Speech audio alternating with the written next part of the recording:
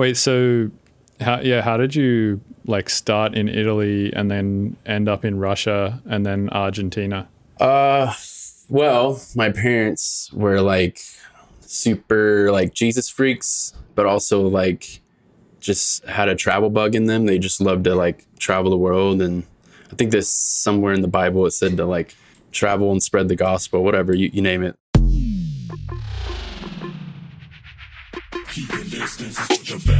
Welcome to the Mr. Bill podcast. I'm Bill's manager, Anand Harsh.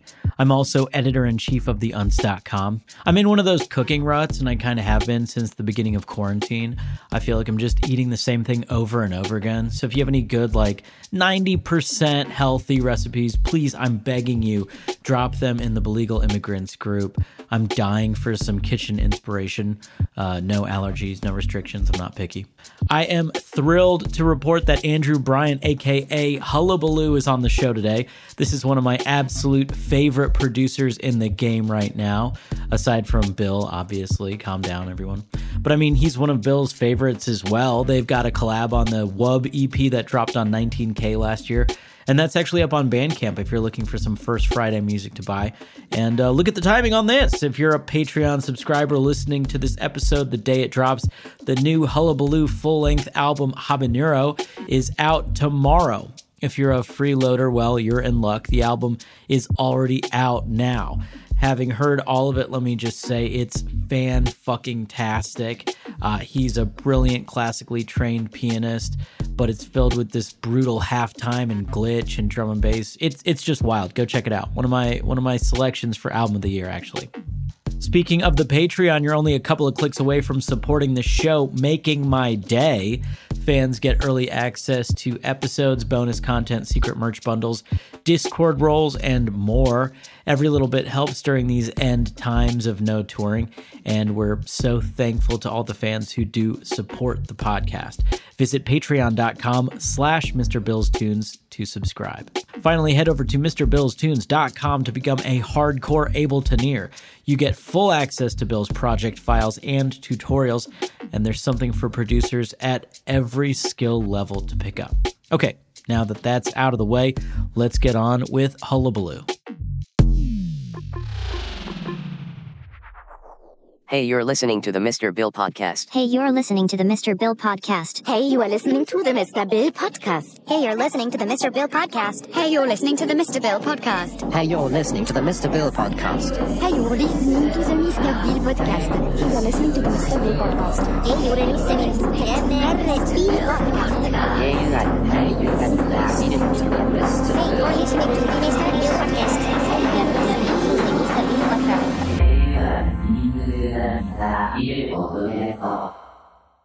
Yeah, sick, man.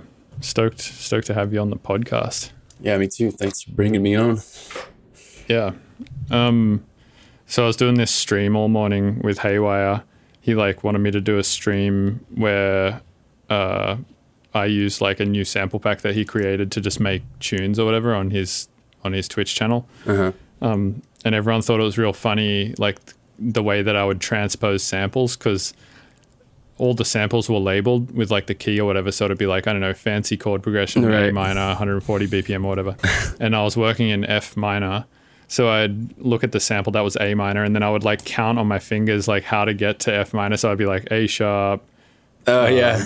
So, you don't have the like keyboard. Yeah, well, I mean, I have one next to me, but like I wasn't using it. I was just using, like, I always just use my fingers to do it. Mm-hmm. Yeah, because you use more of like the DJ code wheel, right? Is that what you? I remember using that a little bit.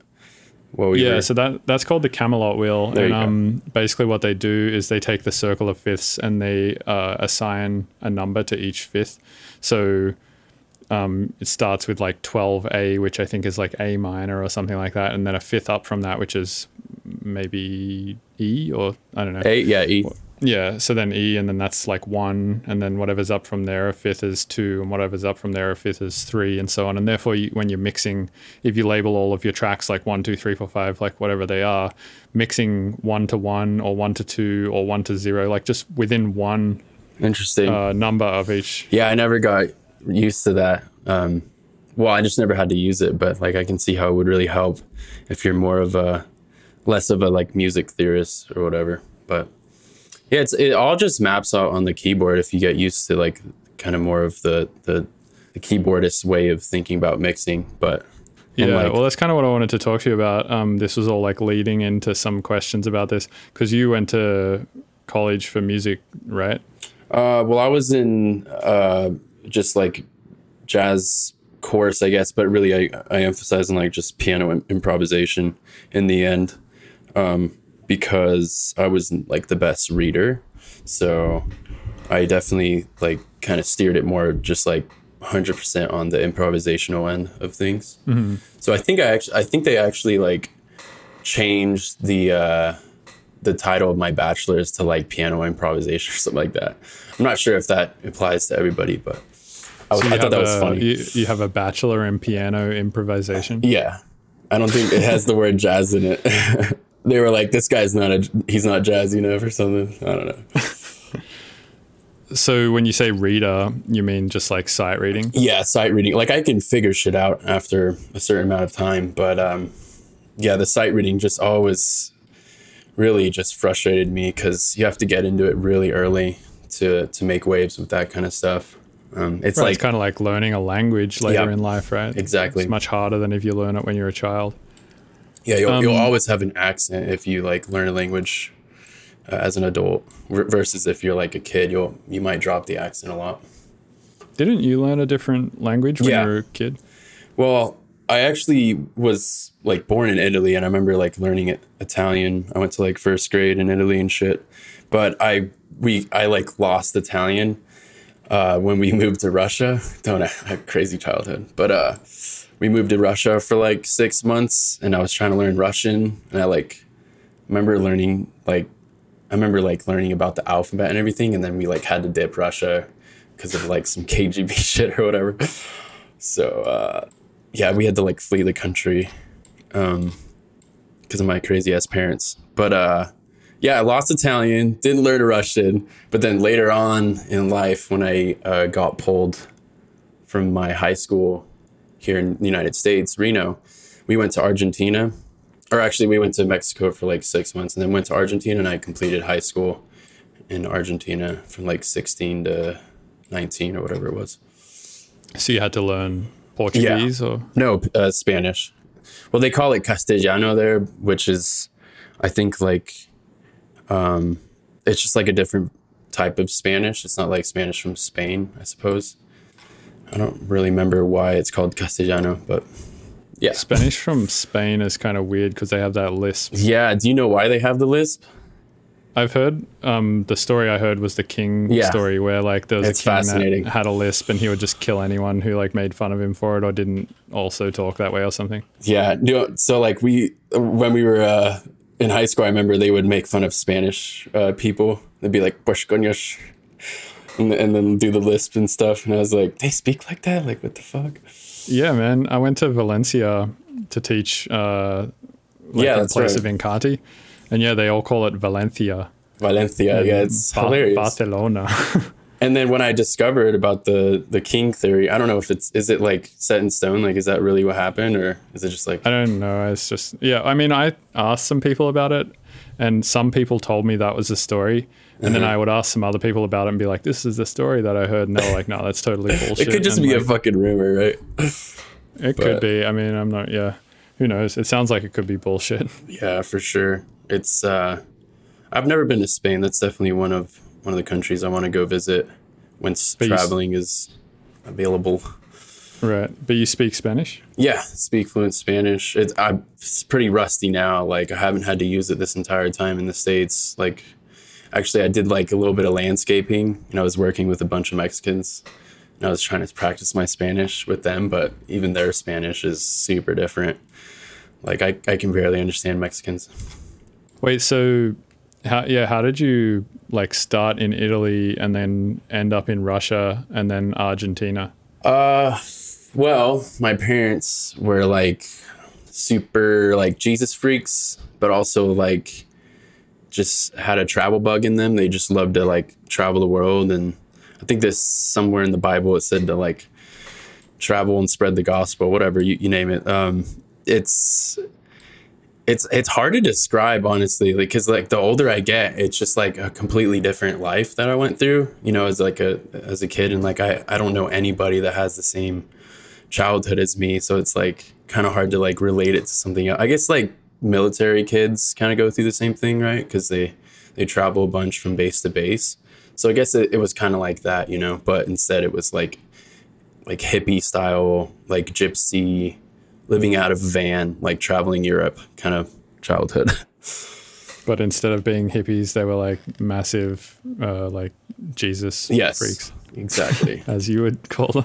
Yeah, I mean, because like they weren't sponsored by a church, you know what I mean? Or not sponsored. Like they weren't missionaries per se, because they weren't like sponsored by a church. But I get, yeah, they were missionaries. Let's put it that way. Oh, Just kind of like solo missionaries. damn, that's When sick. we would, So they tried to spread the word of God in Russia. Yeah, they like Is Russia- smuggled Bibles in Russia, and it was like a really big no-no to do that. They shipped Bibles in. Like they would like hide Bibles in a van and like try to get through the border with them. Is Russia like, what is the main religion in Russia? So at the time, the Soviet Union was, I forget how many years it had disbanded, or crumbled really. I was there in 1999. So that was like, fuck. I don't know when the Soviet Union like crumbled, but it wasn't like that long after that I had gone. So it was still kind of like in a state of like, you know, chaos and confusion. That's why the KGB kind of took over the police force and everything like that. But yeah, it's just like crazy to look back and be like in the United States, and like I'm just like a normal American, but like have this crazy like childhood living in a van and shit. So your parents are American though? My dad's American and my mom is full-blood Italian. And you were born here but then went to Italy? No, I was born in Italy, in like near Rome, this little port town called Civitavecchia. Huh. So how did you end up getting American citizenship? Oh, well, it took a long time. I think it took like 7 or 8 years while we were in the States. And I came to the States when I was like 8 years old. Yeah, it took a while. I remember. Yeah. I'm sort of going through all that now, trying to get my green card and stuff. Oh, shit, really? Yeah, and slowly build my way up to being an American. And yeah, it's difficult, man. It's like, it takes a long ass time. Yeah, they like ask for these expensive papers and then say like, oh, actually we need these other papers. And then you get those papers and they're like, oh no, those aren't the right papers. And they just throw you for a fucking loop. Yeah. The UCSIS or USCIS or whatever it is, the visa giving company that deals with who can live in America and who cannot, is the most arcane, like old ass system. There's a lot of systems that are so fucking arcane still. Yeah, you'd think you could just do it all on the internet, right? And like pay a fee and then like go to a meeting or something like that. But you have to do it in the craziest ways. Like you have to send papers in and fax a bunch of shit. And I don't know. Faxing. Yeah, you have to use a fax. Nobody likes machine to get a fax visa these days. See what I did there? Yeah. Hard facts. Oh shit, my cat's attacking me. Yeah, that's a cute ass cat. Where'd you get that? YouTube. Her or I've had YouTube for ages, but she. Her name's YouTube. Yeah. That's what? Why? I've told this story so many times. It's because when I first got her, I wanted to wake up every day and be like, "What's up, YouTube? It's your boy Bill." And then I did it like a couple of times and got over it. And so now I don't do that, and now I just have a cat named YouTube. That's cute. But I think it's a good name. It's as good a name as any for a cat. It's more unique than like Snowball or something. Right. That's the kind of shit, like, if you named a human YouTube, that would make it like difficult for that human to get a visa, because it'd probably like confuse the system into thinking that they were a company and shit. Yeah. Yeah. What if you just named your child like YouTube Corporation or something like that? That's fucked. Yeah, just name your child like Something Incorporated or like Something LLC. Just like fuck them up forever in terms of getting immigration status anywhere. Yeah, so going back to the music thing, without having a keyboard in front of you, how would you work out how many semitones to transpose something if you're looking at something that's like I don't know, like A sharp minor, and you're like, all right, shit, I need to get this to like, I don't know, G sharp minor or D sharp minor. Like, how do you know in your brain to just count how many semitones without counting it on your fingers if you don't have a keyboard in front of you? Well, so I'm not as sharp as when I was in college, but it's basically just mental math. And I just picture a keyboard, and then since I'm a keyboardist, I can just picture, like you just said, A sharp minor, right? So for example, if I wanted to know like the relative major from that A sharp minor, I would think like, oh, just a minor third up, and then that's going to be the same exact notes as the A sharp minor scale. So that would be B, right? So I'm just like, I'm a keyboardist, so I just like count like A sharp to A to B flat, B flat to B, and then like that's 3 semitones.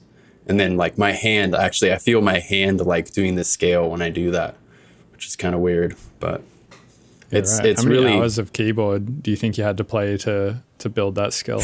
Honestly, I didn't even practice as much as most of my colleagues or whatever, classmates, but I figured it out one time, but at least like, I don't know, let's say I practice like 3 or 4 hours a day, like 100, like probably like 10,000 to like 20,000 hours, I would think, like in a 4-year course. That's what I'm thinking. Wait, so you didn't play keyboard at all before starting university? Oh, no, I did. So I thought you were just talking about in college. Oh, shit. Well, probably like, and I played a lot more when I was younger too, because I would just literally just had a Yamaha keyboard, and I'd make like fat beats on the Yamaha keyboard with like the 808.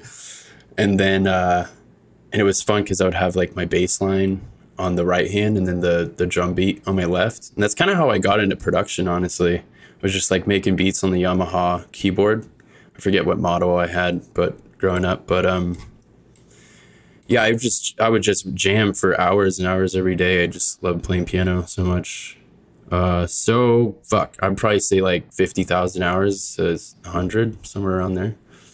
What the fuck? What is the math on that? How old are you? 29. 29. 50,000 divided by, well, first of all, we need to work out days, right? So let's go like 29 times 365. So that's 10,585. So 50,000 divided by 10,500. Well, I started at 8 years old is when I started learning piano. That's 4.7 hours a day, though. Yeah, I don't pull 4.7 hours a day. I mean, like that's I'm if you saying, started like when you were 0. Exactly. That'd be like pregnant, boom, came out crying, put a keyboard in front of me, started ripping. Exactly. Yeah, no. But yeah, I mean, I guess I banged on the keyboard like when I was like 3 or 4, you know, just like blah blah blah blah blah. But that is So it's super hard to answer. Like 20,000 hours or something. Yeah, probably around there. 20. So you started when you 30,000. were 8. So let's say 21 years. So 21 times 365 is 5,565. So let's say like 20,000 divided by 5,000. What did I say? 365, something like that. Oh, sorry, 565. That's You like lost 3.5 me, hours a day from when you were 8 until now. Yeah, probably. I've been not playing that much lately, especially because my piano is not at my place anymore. But Isn't there like some 10,000 hour rule? Like if you do something for 10,000 hours, you're a master? yeah, or I heard that quite a bit in the jazz program. They were like, yeah, you got to put in your 10,000 hours. And I think what they meant by that was practicing like 6 to 8 hours a day, just like running all your scales, going through everything to get warmed up would probably take you about an hour. And then learning tunes would be like 2 to 3 hours. And then you take a break. And it would be like, you know, just this constant like cycle of keeping your hands busy. And then that's the way you just get to the toppest level of playing, which I just did not have the stamina to do that, to get, you know, amazingly good. But, you know, I turned some heads for sure. Like I thought I was a pretty good keyboardist, but the reading just really just discouraged me from trying to be a pianist in real life. Right. So let's do 10,000 hours divided by like 6 then. So that's if you played 6 hours a day. Yeah. every single day. That's 1,666 days. So divide that by 365. That's like 4.5 years you could do it if you there play you for go. 6 hours a day. Yeah, and fuck the classical people, they would practice even more. They would practice like 12 hours a day, which is insane. You know, I would see the same motherfuckers every day, like from 6 or 7 a.m. to 7 p.m. in their practice rooms. And I was like, damn, I can't do that. That's insane. Do you think classical players are like on average better than jazz players? Ooh, well, that's a hard question to answer, because like, what do you mean by better? You know what I mean? Because like, obviously classical people aren't nearly as good at improvising. In fact, a lot of them, it's like almost we have different brains. I mean, I don't know. I kind of talked about it on Facebook the other day. I made a post that was like, do all creative people suck at reading or something like that? And it was actually inspired by one of your podcasts, because I just wanted to find out like why do I struggle at reading, and I feel like I'm very creative, and then I see this pattern with like creative people. But going back to the classical and jazz, like I think if you use the same muscle in your brain a lot, like you're just gonna like really get good at that, and then you can't really compare that to like a classical person that's like not really good at improvising. Not to say that they can never get good at improvising, they're just not like naturally good at it, so they never strengthen that muscle in their brain. And then like they're really good at reading music, and so they just strengthen that. You know what I mean? How would you define creativity though? Like how would you define what a creative person is? I guess I would define it as like people that are able to maybe connect dots differently than an average person. I don't know, like that, like I mean, there's even creative writers, right? And this was actually a good topic to go on in the Facebook post, because people were like, well, what about creative writers? And then I was like, well, can they speed read? Like, just because you're, you know, a writer and you're creative doesn't mean you're like super good at reading.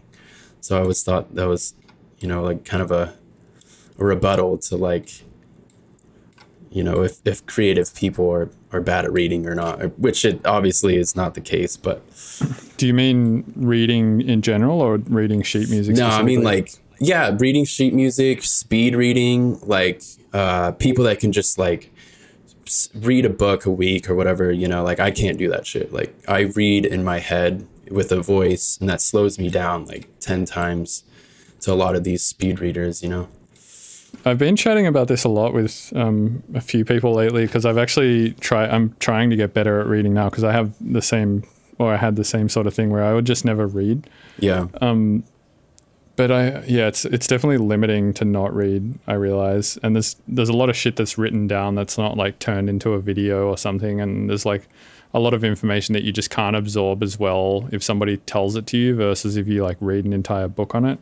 Yeah, and it also just like uses your imagination in a way that isn't really paralleled anywhere else. Like when you read a book, you just get this like weird imagination feeling, you know. I don't know how to describe it, but it's not like watching a movie or anything else. Like you're really like doing two things at once with like this movie playing in your head. If it's like a, you know, novel or some shit. Right. Yeah, I've gotten pretty okay at reading recently though. I read in the last 2 weeks I've read so what I do on Sundays now is a dopamine detox. So I take the day off, just like anything. Like I don't use my computer, I don't use my phone, I don't watch TV or play video games or anything like that. So I just take the day off any of that shit, and instead I just read now on Sundays. And the last 2 Sundays I've pretty much read a book on each of those days. Like a big ass book, or like 100 pages kind of book, or 2 weeks ago I read a book called The Disaster Artist, which is all about Tommy Wiseau, who made The Room. Oh, okay. And that's like, I don't know, 350 pages or something. You read that in a week? Or sorry, in a day? Yeah. Holy shit. Pretty much. That's like a page every 2 minutes or something like that. And you just read all day? Yeah, I didn't stop reading all day. That's crazy to me. The other one I read was by this guy called Thich Nhat Hanh, which is a pretty funny name. But it's what is it? It was about the guy's name was Thich Nhat Hanh. It was spelt Naht, but I think it's pronounced Nut. But yeah, man, I think like getting good at reading is not that difficult, but it requires a lot of patience, I find, because I found what I was doing, or one of the issues I was having with reading is I would find it like difficult to comprehend things because I would have to read it like a few times to understand the information. But the more I read, the better I get at that. And then the other thing is just like having the patience to sit there and read, because it can sometimes feel a little bit boring. Or unproductive at first. Yeah, you feel like you're not being productive, and then you're like, no, this is good for me. Like, this is what I need to be doing. Yeah, exactly. Yeah, it can feel unproductive, exactly. But yeah, I don't know. I guess I kind of try to treat it like exercise a little bit. It's like I just know I should do it, and therefore I like kind of force myself to try and do it. I've actually been kind of not creating nearly as much music and just focusing on my like physique and everything like that. Just like trying to get fucking swole right now. It's kind of fun. Are you lifting? Yeah, I've been getting those gains. I don't know, it's only been like fucking a week or something. That's when you get like most of your gains, right? Is when you start lifting. Yeah, definitely. Because if you're just doing like a home body workout thing, like I think that's the best for getting back into it. Because like you have to be able to lift your body first, right? And then if you really want to like get like noticeable distance or gains or whatever, and then you start lifting weights. There's not really a substitute for moving heavy objects past your body point, I guess. But yeah, it just feels good to like focus like 100% on something that I've always wanted to have like a good physique and feel fit. I don't know what it is, but it's something that I kind of lost over the years and just got super skinny. And then I was like, fuck, I need to just get shredded again. So that's where I'm at right now. Also, because I'm in a really like transitional state right now. I'm about to move my studio in a room, which I'm super stoked about. Yeah, I've been getting back into lifting again recently, actually. Which is good. I like it. Yeah, feeling strong is way better than feeling weak. Feeling weak sucks.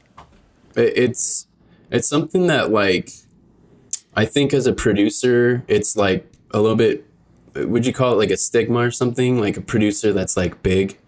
Like, I think there is kind of like a stigma, right? Like you don't really get taken seriously, like a big buff dude that's a producer. Like, is that even possible? Yeah, I mean, you just have to be good at time management, right? Like Slava Mindex is pretty ripped, but he's Russian, so. Yeah, Russians are just born ripped. They're just born ripped, man. They come out with a six-pack. I don't know. Yeah, I mean, there is this like classic producer kind of archetype, right? Which is just this like sort of skinny, like wiry, lanky fucking, DJ persona, which is like kind of what I became, and then I realized I was getting back problems. I was getting like shoulder problems because my collarbone, I have like a sternoclavicular dislocation. And so the bone like goes over one of the parts of my shoulder, and if I'm not constantly training it and pushing the bone back in, it like really like the nutrients don't get to my shoulder. So I've been doing like a lot of rotator cuff stuff and stuff like that to try to amend that shit. But damn, that's crazy. Yeah, 20s. Fuck. Are you in your 30s yet? No, but I'm about to be 30 in like 5 months. February. Yeah, I just hit 32. 32. This year. Yeah, and I mean, it's good, man. I like it. I think I'm more in touch with my body now than I ever have been. I'm in a similar, like maybe I'm probably in a similar like mental, like attitude with my life as you. I don't know. Like I felt like kind of weird and awkward up until like probably 26 or 28. And now I'm feeling like a way more in control of my life and stuff. I don't know. Yeah. I just kind of get that sense from you too.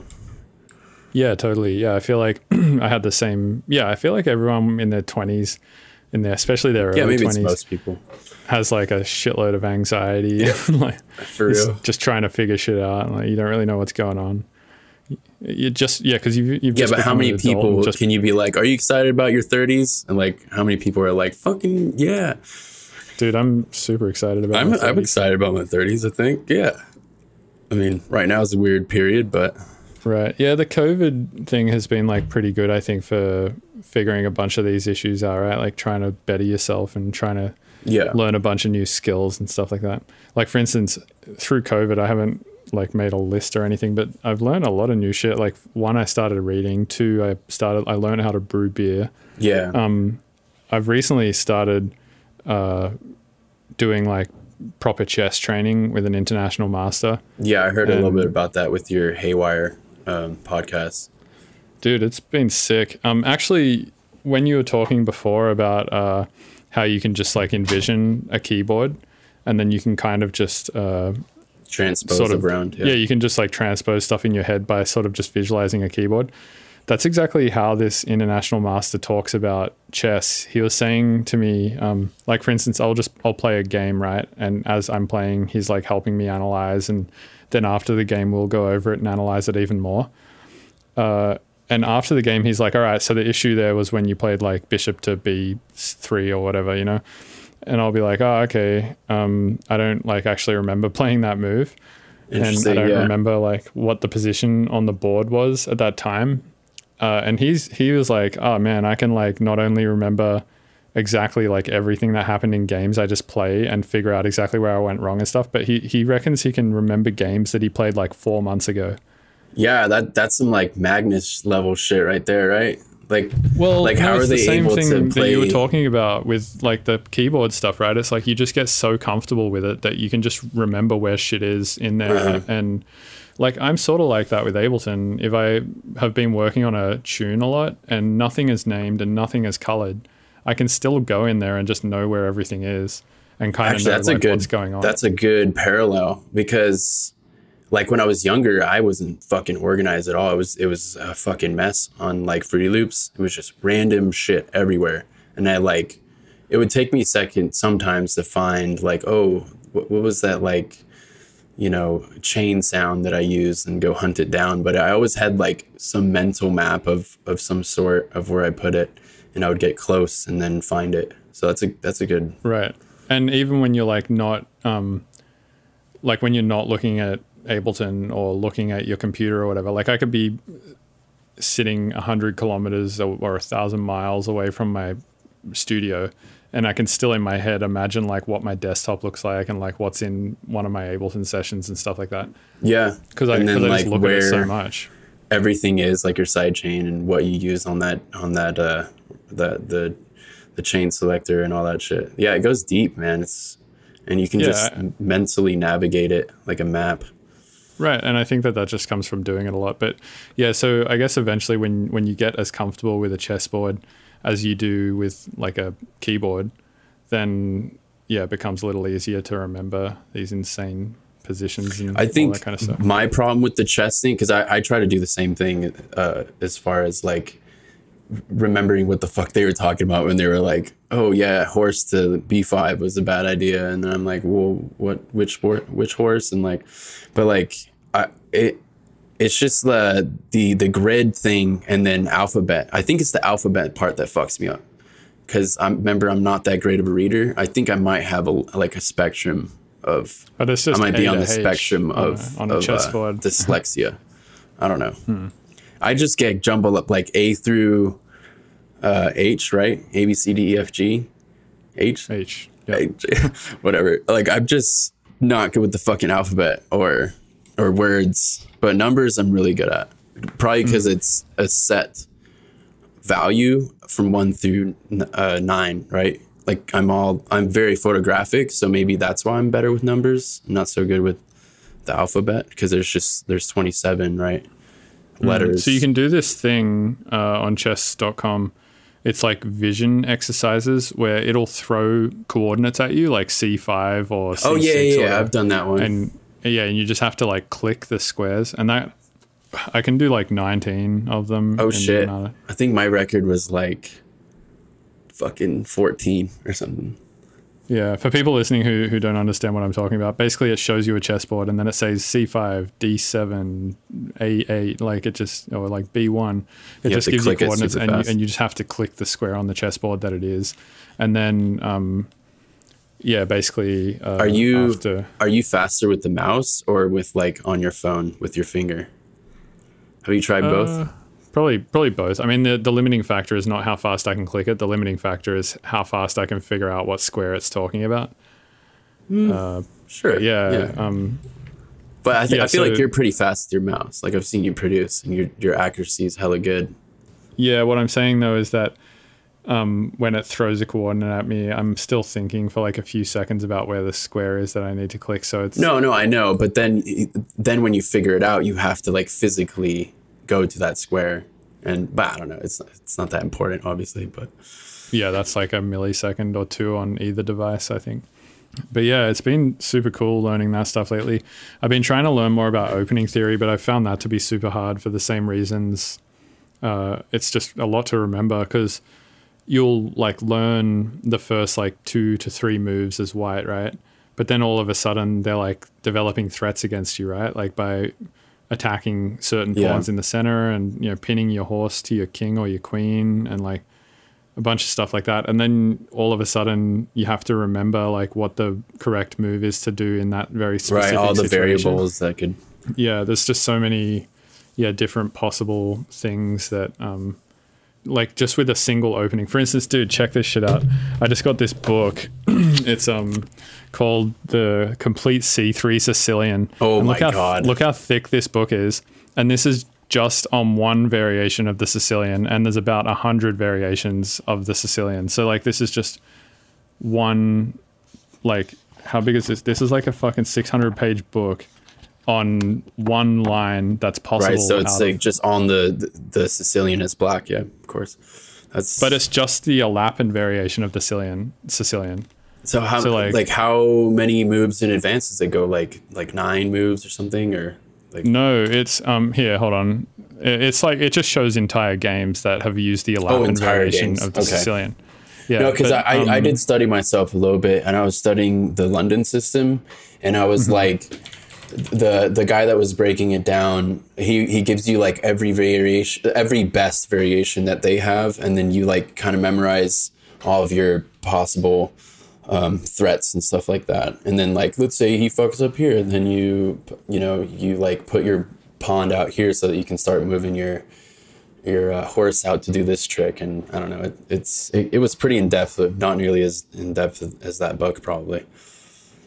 Yeah, I'm trying to find this thing on Wikipedia right now. It was like every variation of the Sicilian, and the list was insane, man. It's like it's a list of I don't know, like 100 variations or something. The most popular one coming out of the Sicilian is the Najdorf, and that's just another variation of the Sicilian. But yeah, it's just insane that there's a 600-page book on just something so hyper specific. It's like if they specifically play. I know, and there's hundreds of openings. There's just what's the mathematical statistic after like 10 moves? Something like a billion possibilities. I don't remember what it is, but I've heard a bunch of weird shit like by move 6 or something. There's more possible combinations in chess than atoms in the universe or something. But I don't know if that's that sounds true, right? A little bit crazy. But I mean, that being said, though, it's like. There's still like best moves that are popular moves. So like that mathematical number, it's like wow, but it's also like it's probably a lot less than that in terms of like best possible move. You know, you're not just gonna like throw your A1 pawn out after you go E3 or something like that. Yeah. So I actually so from the starting move, there is 20 moves that you can make. I think you can move each pawn twice, and there's 8 pawns, so that's 16 moves. And then you can move your horse out in 2 different directions each horse, so that's 4 more moves, so that's 20. But yeah, I mean, obviously you wouldn't make a ton of those moves, right? Yeah, and then after that, black has 20 responses, but then white has, depending on what you moved, like another fucking 40 moves that they could possibly do or something. But it's I watched a number file video on this. There's a YouTube channel called Number File that I watch a bunch that's really good. It just like breaks down a bunch of math stuff, and Number they File. did one on. Is that a channel? Yeah, it's a YouTube channel. They did one on chess, and I think what they used in their formula was basically saying that for every possible move in a game of chess, there's like 3 to 5 like sensible moves that you could make in response.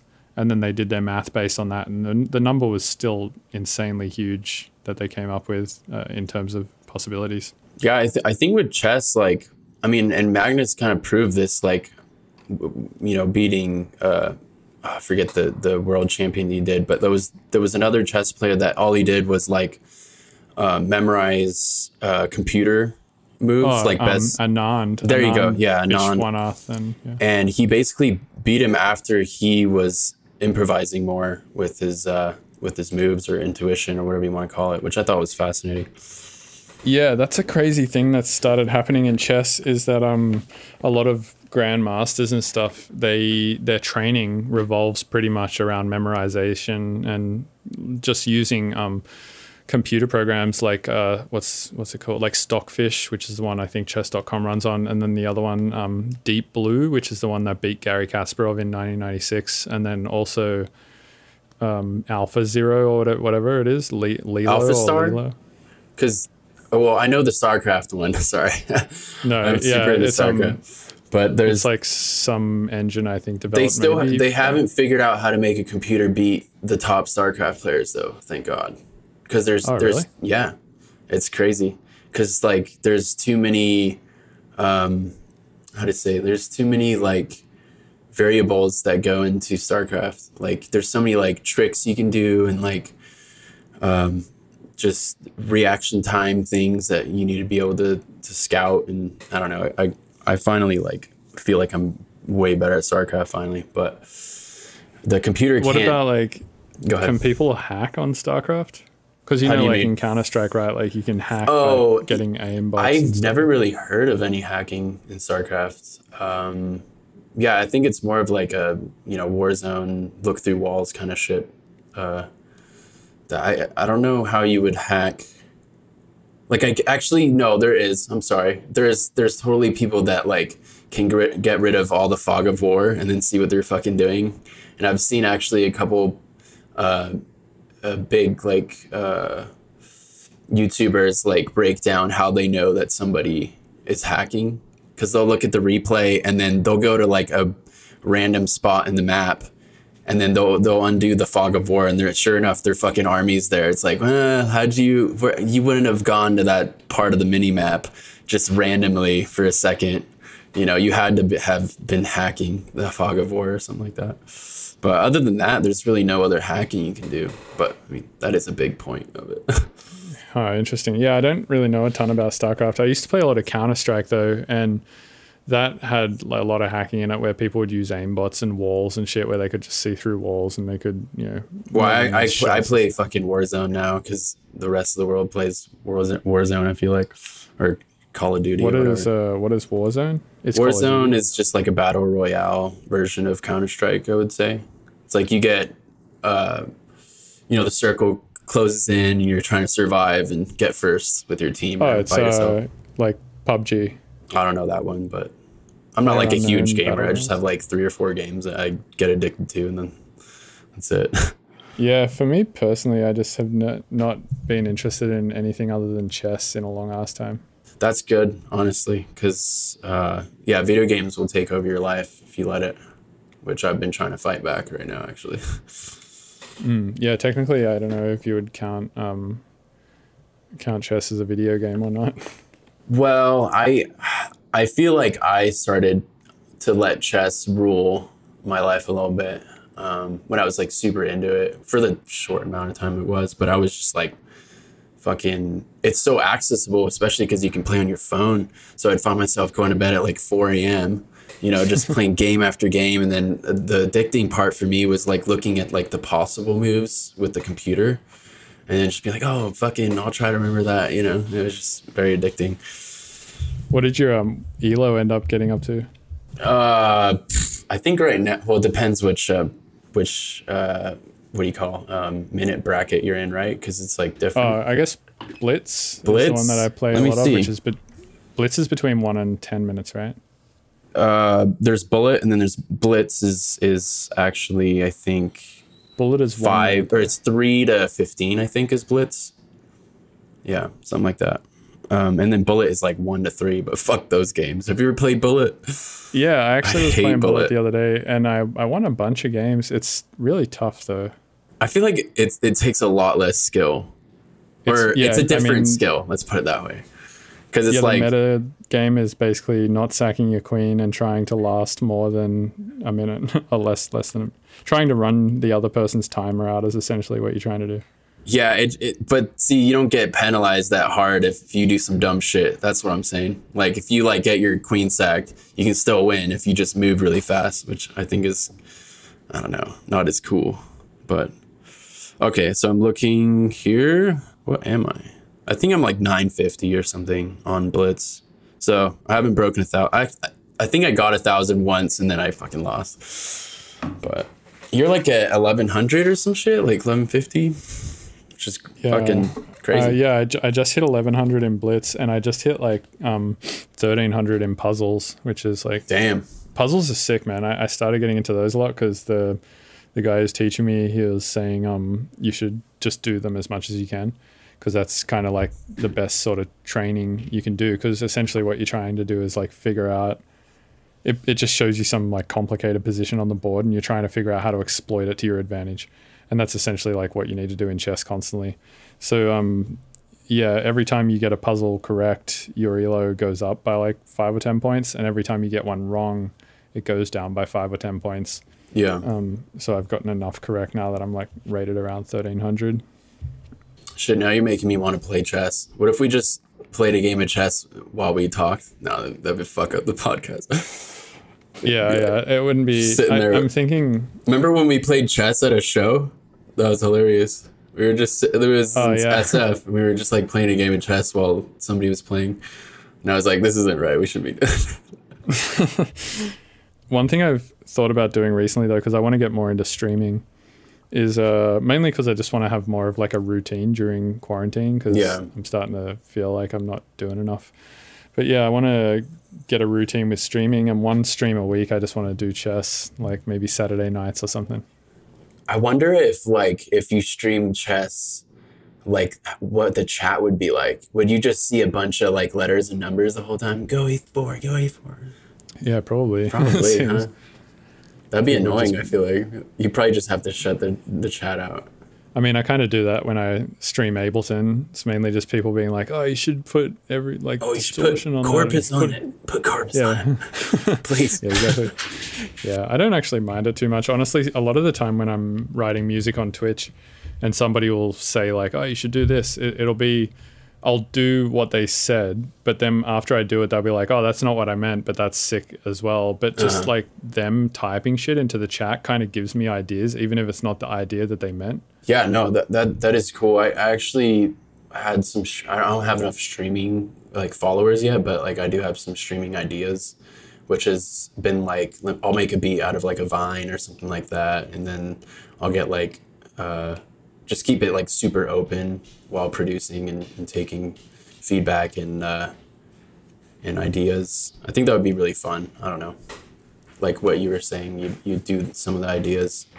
But I'm talking about like you wait till you find like an idea and then you act off of it, versus like you're just kind of producing and then somebody says like, "Oh, you should put erosion on that," or Yeah, I've been trying not to use erosion so much lately because it just has that like classic sound that everyone has been rinsing for a few years now. Yeah, it got out of fucking hand real quick, and it was like nobody was doing it like corporate. It was so thin and just kind of like there was nothing else to complement the noise. Like it's one thing to have a fat like white noisy bass on the downbeat and then you do some like crazy shit after it, and I'm like, keep doing that, that's sick.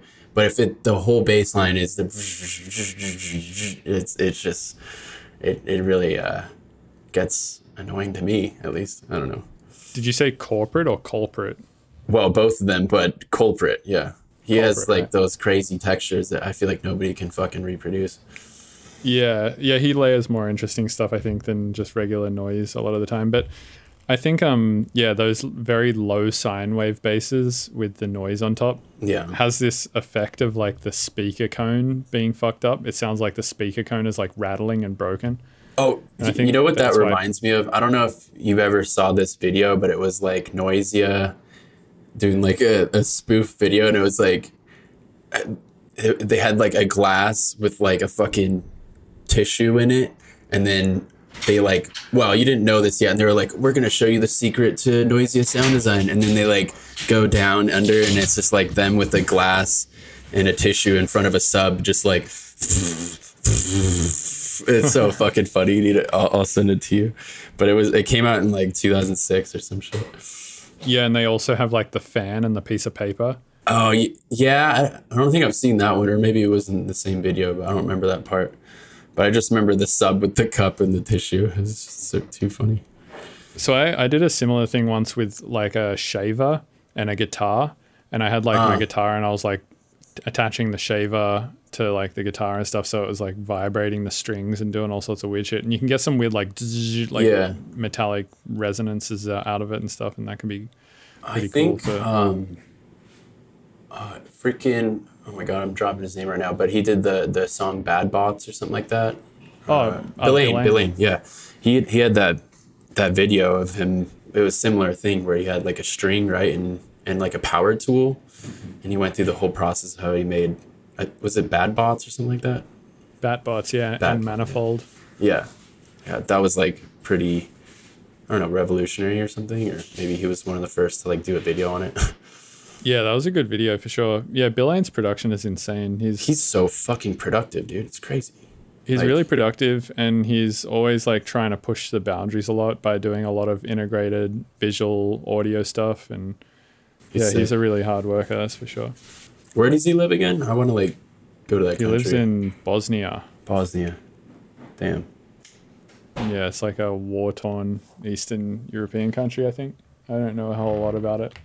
But yeah, I'd love to go check it out. I've not spent any time in Eastern Europe. I haven't really spent any time in Europe other than Spain and the UK, I guess.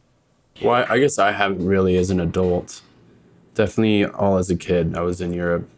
I guess I went back to Italy when I was 20 for one of my brother's weddings. But other than that, like all of the traveling that I say that I did was all just like following around my fucking parents and siblings. So it's very different. But I still got to see a lot. Like after I was born in Italy, I like went to Romania for 4 years and kind of remember some shit about Romania when I was really young.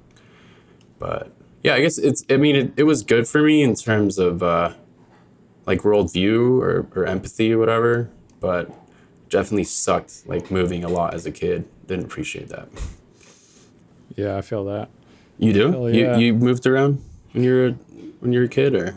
A little. I mean, like I grew not through a lot of different countries, but I moved a lot in Australia. In Australia, word. Yeah, I lived in like a ton of different spots. That I guess doesn't have the same kind of effect because I wasn't like dealing with a shit ton of like culture shock and. Well, it's like that. At the end of the day though, it's just like having to restart your friend group every year or whatever. I did have to do, yeah. Yeah. That sucks. Yeah, that's a shitty thing to do for sure. Yeah, it's funny to watch my oldest brothers like grow up like at exact opposite of what he went through. Like, you name it, you know. He was the oldest of 6. He has 1 kid, you know. We grew up poor in a van. He's like doing well with his businesses and has like blacked out Audi and shit. It's pretty funny to watch. Yeah, but, nice. Cool, man. Well, I got to bail.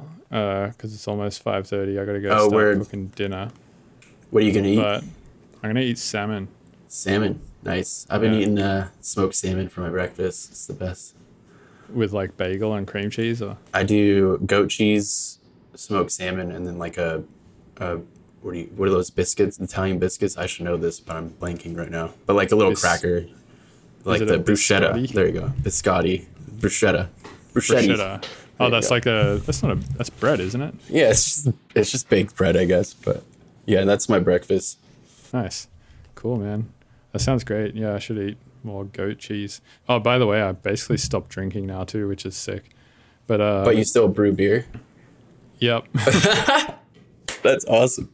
I'm fucking hats off to that. That's cool. Yeah. That's like really using beer brewing as an art form versus just to have a bunch of beer around. Yeah, I actually really like brewing beer, and I mean, drinking it is good too, but I'm trying to like very heavily moderate my drinking, which has been going good. That's awesome. Yeah. All right, man. Well, thanks a lot for coming on. I appreciate it. Yeah, that was fun. I hope I wasn't too much of a big fool, but you know, that was really fun. Get to chat you one-on-one, especially. Yeah, fuck yeah. All right, man. Have a good one. All right, you too, man. Hey, thanks for listening to the Mr. Bill podcast. These episodes are edited and uploaded twice a week by Robert Fumo of 303podpro.com. You can also support the show, get early access to episodes, and hear bonus content by going to patreon.com/Mr. Bill's Tunes and becoming a patron. Please rate and review on iTunes unless you're going to be a little shit about it. And all the links to my various platforms are at MrBillsTunes.com. Thank you.